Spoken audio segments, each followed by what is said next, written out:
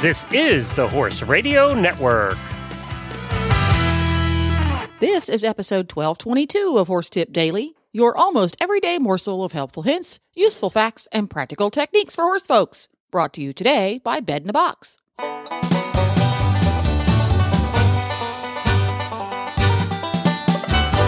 Greetings, horse people. Coach Jen here, and thanks for tuning in to Horse Tip Daily. Today's tip features Dressage Radio Show co-hosts Reese Stanfield and Philip Parks, and they're answering a listener question about the basics of bending and flexion. And we'll get right to our tip after this message from Bed in a Box.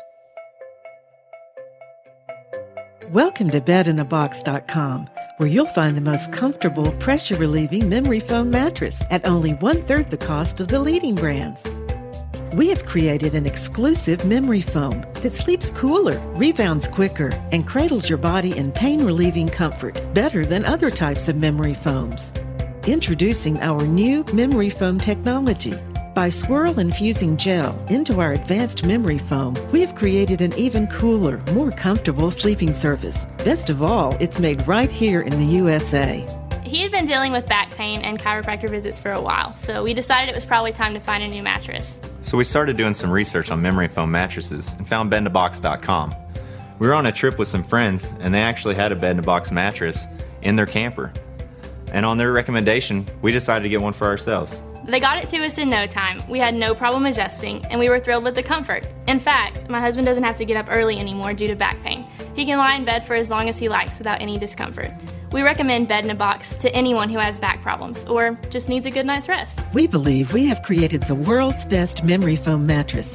Using independent, accredited labs, we have tested our mattresses against the industry leaders to ensure comfort and durability. Test results show our mattresses relieve pressure better than the more expensive ones found in retail stores. Buying a mattress over the internet may seem risky. That's why we offer a 120-day zero-risk return policy. You get a full 100% refund if you're not satisfied. No hidden fees and no return shipping charges, and we back them with a 20-year warranty. Sound too good to be true? Don't take our word for it. Read what real customers are writing about us on Facebook, Twitter, Viewpoints.com, and other third-party review sites. We are dedicated to quality and service. We offer fast, free shipping to the contiguous U.S. Your mattress will arrive conveniently packaged and will be ready to sleep on within minutes. With the benefits of the leading brand mattresses, but at 1/3 the cost, why wait? Start getting the best sleep of your life. Call, chat, or email one of our friendly customer care agents to learn why 99% of our customers sleep better and toss and turn less on their new Bed in a Box mattress.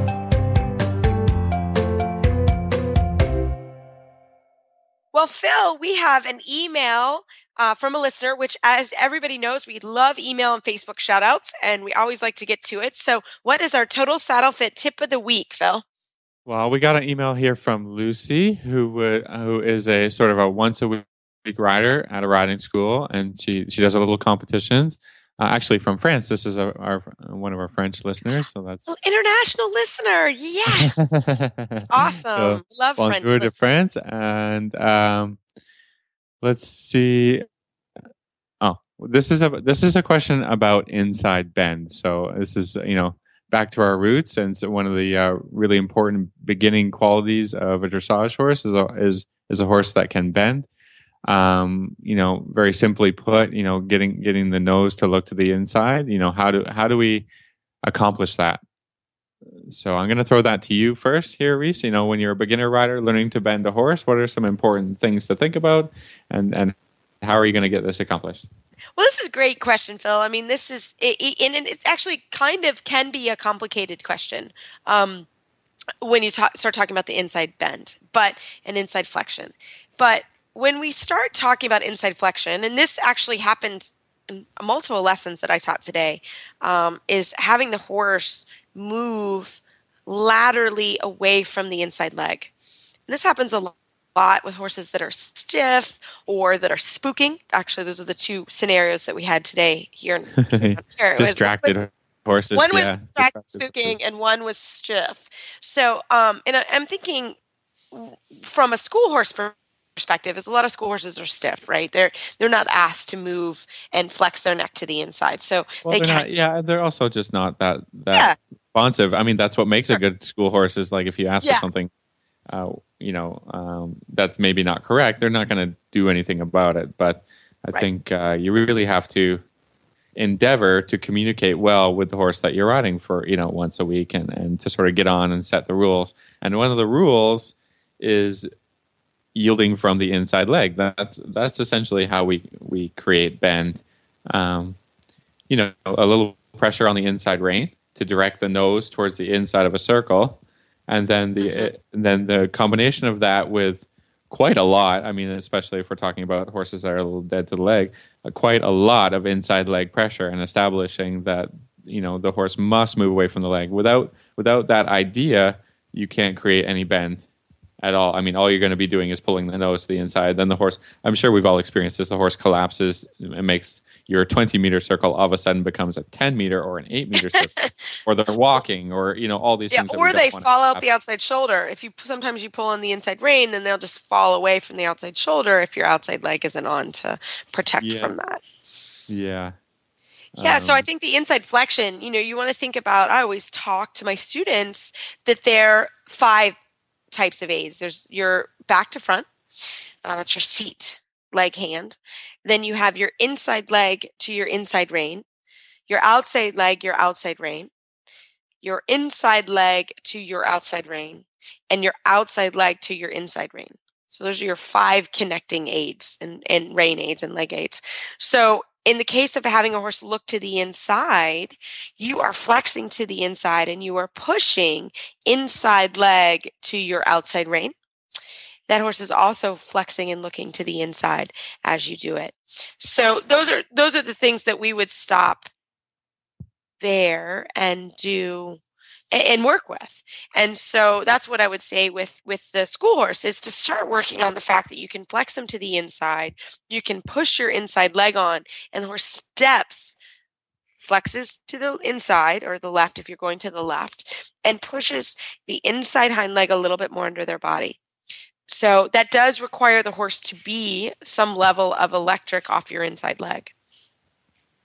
What'd you say, Phil? Does that sound? Yeah, I mean that's the simplest way to put it, but not always are they super cooperative to that. So I think I always, with all the lessons, is sort of break it down and accomplish it in the walk, and then the trot, and then work your way towards the canter. And that not every day are you going to get all the way to the canter. So really, and if in the walk it's really not happening, then you've got to do some exercises even just in the halt. And so for my beginners and stuff, you just start in the halt. In the halt, can you, with your inside rein or with either rein, turn the nose one way or the other way? Is a horse willing to do that? And then once you're able to accomplish that in the halt, then you can combine that turning of the nose and then applying the leg on the same side and walking off. And when the horse walks off, do they walk, sort of directly forward? Do they walk into that rein you're turning their nose with, or do they walk away? And our goal is to make them walk, forward, but also just a touch away from that flexion that you're creating in the horse's nose and head. And so, I mean, that for me would be the very, very beginning. And if they walk forward into the rein or just straight ahead, then again, I halt, make the flexion, and ask them to walk forward, both legs, but mostly inside leg pressure to encourage the horse to step in the direction that you want. If you can do that, then you can work on it in the walk. And if it's not happening in the walk, return back to the halt, and just keep establishing these are the rules for the horse, right? I'm going to ride you, and this is what I want, and if they're not giving you what you want, don't just keep trotting around and having it not happen. Just break it down to the simplest explanation that you can give to the horse and the best communication you can give to the horse. Because, when we learn to ride, then we're not always super coordinated, and it's not expected for the horse to understand you perfectly. And so I think you have to give the horse a chance and do your best to just explain it in the slowest way possible to give the rider, an uncoordinated rider, a chance to do it. So I think Yeah, that's no, I love that. And I love the idea that you always start in the walk. I'm the same. I either start in the walk and the halt. Because frankly, if you can't get it in the walk and the halt, when you add in motion, yeah, trot it and gets canter, worse and worse and it's worse and worse worse. and Yeah, worse. So you should start in the walk and the halt. And sometimes it takes a long time. And then yeah. whammo, you're ready to rock and roll after that. So it works quite well. So And a good no, example for me is that I experienced time and time again with every horse. I think is when you introduce the idea of trav it doesn't mhm, make sense to the horses. So I do it in like I probably do it 2 weeks in the walk before I can even think of accomplishing it in the and that's a trained horse, and that's with me riding, that's a lot of experience and teaching horses. It doesn't matter, that you can't just skip over the steps, right? And so right, I think right. that can give some of the less experienced riders confidence that even we do it, even we have to stay in the walk a Oh little bit and yeah, really absolutely. establish good communication with the horses. So it's We not say it's always go slow to go fast. yeah, It's yeah, okay teach to it go really slow in well, the and beginning, and yeah, then it's no trouble. and then So. it's no big deal. But I was I used to struggle so much with some of these things just because I skip steps, and I've really Right. learned to just take my time with each thing, explain it from the halt if I need to, and then 2 weeks later I'm so much further along that the horse understands me. We haven't had any big blow ups.